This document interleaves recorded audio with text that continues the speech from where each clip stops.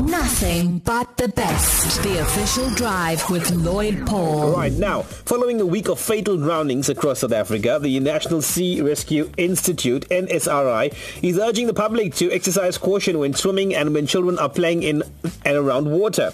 According to statistics, South Africa, fatal drowning is the fifth leading cause of unintentional death in the country, with an estimated 600 children who die by drowning in each year. Let's get more information on this now from Andrew Ingram, Head of Drowning Prevention at the NSRI. Good afternoon, Andrew. How are you doing? Good afternoon, Lloyd. Exceptionally well, thank you. It's a bright blue day in Cape Town. We got some wet weather in Durban Central, but anyway, no complaints. We'll take the rain over the sunshine. Yeah, valuable stuff. Right, now, it's really concerning, Andrew, about the recent drowning incidents. What are your thoughts?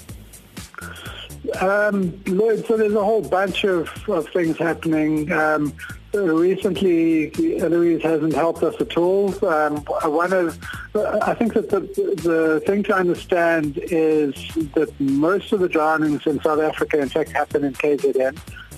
It's closely followed by the Eastern Cape, but one of the big issues in KZN and certainly in the northern parts of the province are rainfalls and flooding rivers. So people, very often children, try and cross a river that is in flood at a place that they always cross, and flood might just mean that it's flowing a little bit faster than it normally is, and they don't get across. There have been a couple of incidents of women carrying a child and trying to cross a river that's flowing faster than usual, losing their footing, dropping the child, and the child drowns. So I think that it's very important for people to understand if a river is flowing faster than it normally is, don't cross it. And sometimes that's very easy to say and not easy to do because there's a very good reason that the person needs to be on the other side. But it might cost your life. So don't cross a river that is flooded. Don't drive into a river that is flooding across a low water bridge.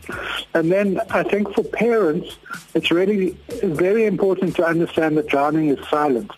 The movies show people flapping and screaming, help, help, I'm drowning. In reality, it doesn't happen. A person who's drowning concentrates their entire being on being able to breathe. They don't have the ability to shout for help, even if they want to. So if you understand that drowning is silent, you know that you need to watch children when they're in or near water. You can't be on your phone, social mediaing, or anything else. You must be watching those children. Now, parents and caregivers are urged to be vigilant when their children are near water. Now, you did mention that, don't be on your phones and so on. So let's quickly go through a simple basics, Andrew. Like, all right, so you're going to the beach, you got your kids there. The time is spent in the water, and as a parent, if you need things to do, should you pull them out? And what are some of the tips and hints you can give parents and guardians to say, listen, this is what you should do, this is what you should not do, and let's pay attention to this. Simple things can save lives, isn't it? So I think if we're talking about the beach, KZN has some of the worst rip currents around. They also, in your province, you have an excellent lifeguarding service. So I think that rule number one for water safety going to the beach is to choose a beach where lifeguards are on duty and swim between the flags. And that must be a rule that parents must just drum into the kids. If you go to a beach, you go and find out where the lifeguards are. You only swim when their flags are up, and you only swim between the flags. So the reason for that is that the biggest danger that you'll find on any beach are rip currents. And for somebody who doesn't understand the sea intimately, a rip current is very hard to spot. Lifeguards are trained to spot rip currents, so they don't even think about it. They can see where rips are, and they will put the flags up, but in a safe area. So if you decide that you are only going to go to beaches where lifeguards are on duty, and you're only going to swim between the flags, you will be safe. If you decide not to do that, there's a whole bunch of stuff that becomes extremely dangerous. If you go to a beach that isn't guarded, you don't understand how to spot a rip current, and you suddenly find yourself being pulled out to sea, the most important thing to do is not to panic. This goes for any emergency. When it comes to a rip current, flip onto your back, float, and don't panic. Get yourself out of the rip current. So you're swimming 90 degrees in the direction which you're being pulled, and then use the waves to bring you back to the beach. So what happens if you see somebody who is being pulled out to sea by a rip current and there are no lifeguards? Don't go into the water. Phone for help. 112 or Google Sea Rescue. By Googling Sea Rescue, you'll get the closest emergency telephone number. Throw something that floats to the person. Throw it into the rip current. The rip current will take it out to them. There's too many people who go into the water to try and rescue somebody who then get into difficulty themselves. And by the time a rescue organization gets there, there's 2 people who have drowned. So that's really important. Don't go in unless you're trained. Throw flotation to the person. Call for help. But rule number 1 is pick a beach where there are lifeguards on duty. Swim between their flags. Now, Andrew, the NSRI has developed a swimming monitor ID tag. Tell us about this and how it works. So the swimming monitor tag actually comes about from some personal experience and then just from watching people. When my daughter was young, she would be invited to a swimming party, and that would give me the complete heebies. I've been involved in sea rescue my entire life, and I'm extremely aware of people drowning and of how silent it is and how quick it is. So I noticed that at a swimming party that we were at, a child slipped under the water in the deep end and couldn't swim. And I went and pulled that child out. And I was completely horrified that nobody else had seen it. It was so quick and so silent. And that was pre-cell phones. That was a long time ago. But now, with cell phones, you have a kids' swimming party, or you have a group of adults sitting around having a braai and chatting, or whatever social event it might be.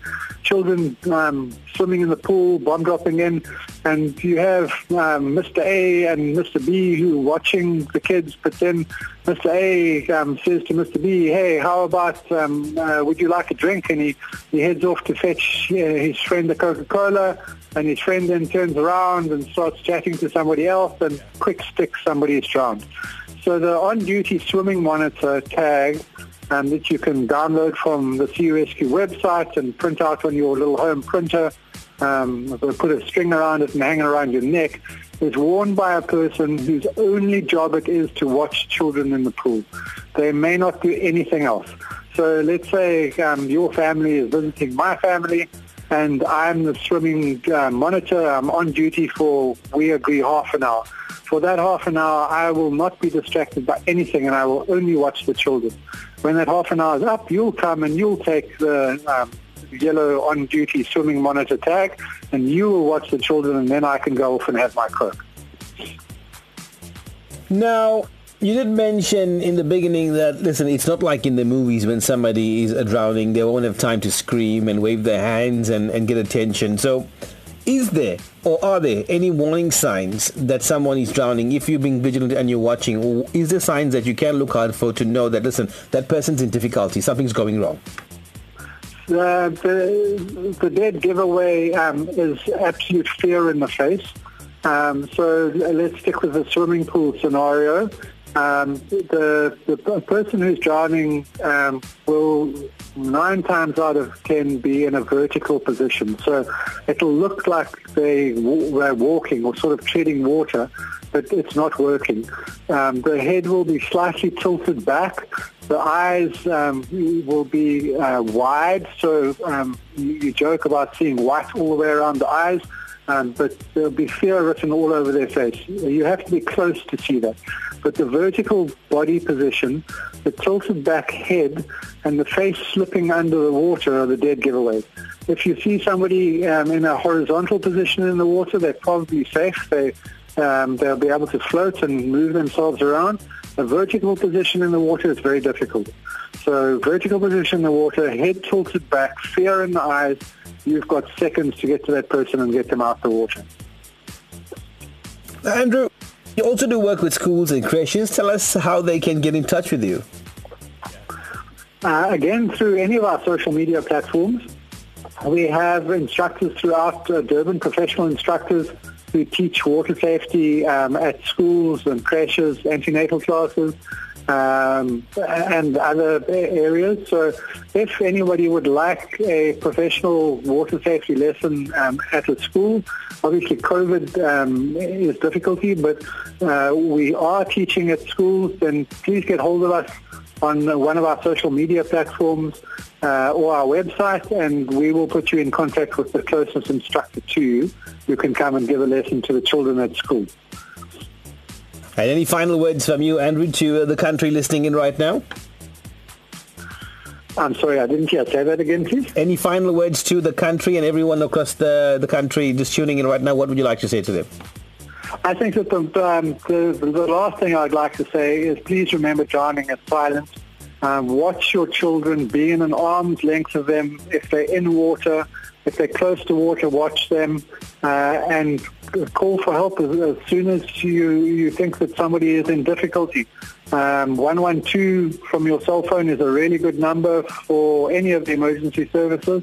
And don't feel silly. Call for help before something develops into a really bad situation. Great stuff. Andrew Ingram, Head of Drowning Prevention at the NSRI. Thank you very much for joining us this afternoon. Have a great 2021 and stay safe. Thank you, Lloyd, for your time, and listeners, stay safe as well. Pleasure. Lotus FM. Yeah. Share the experience.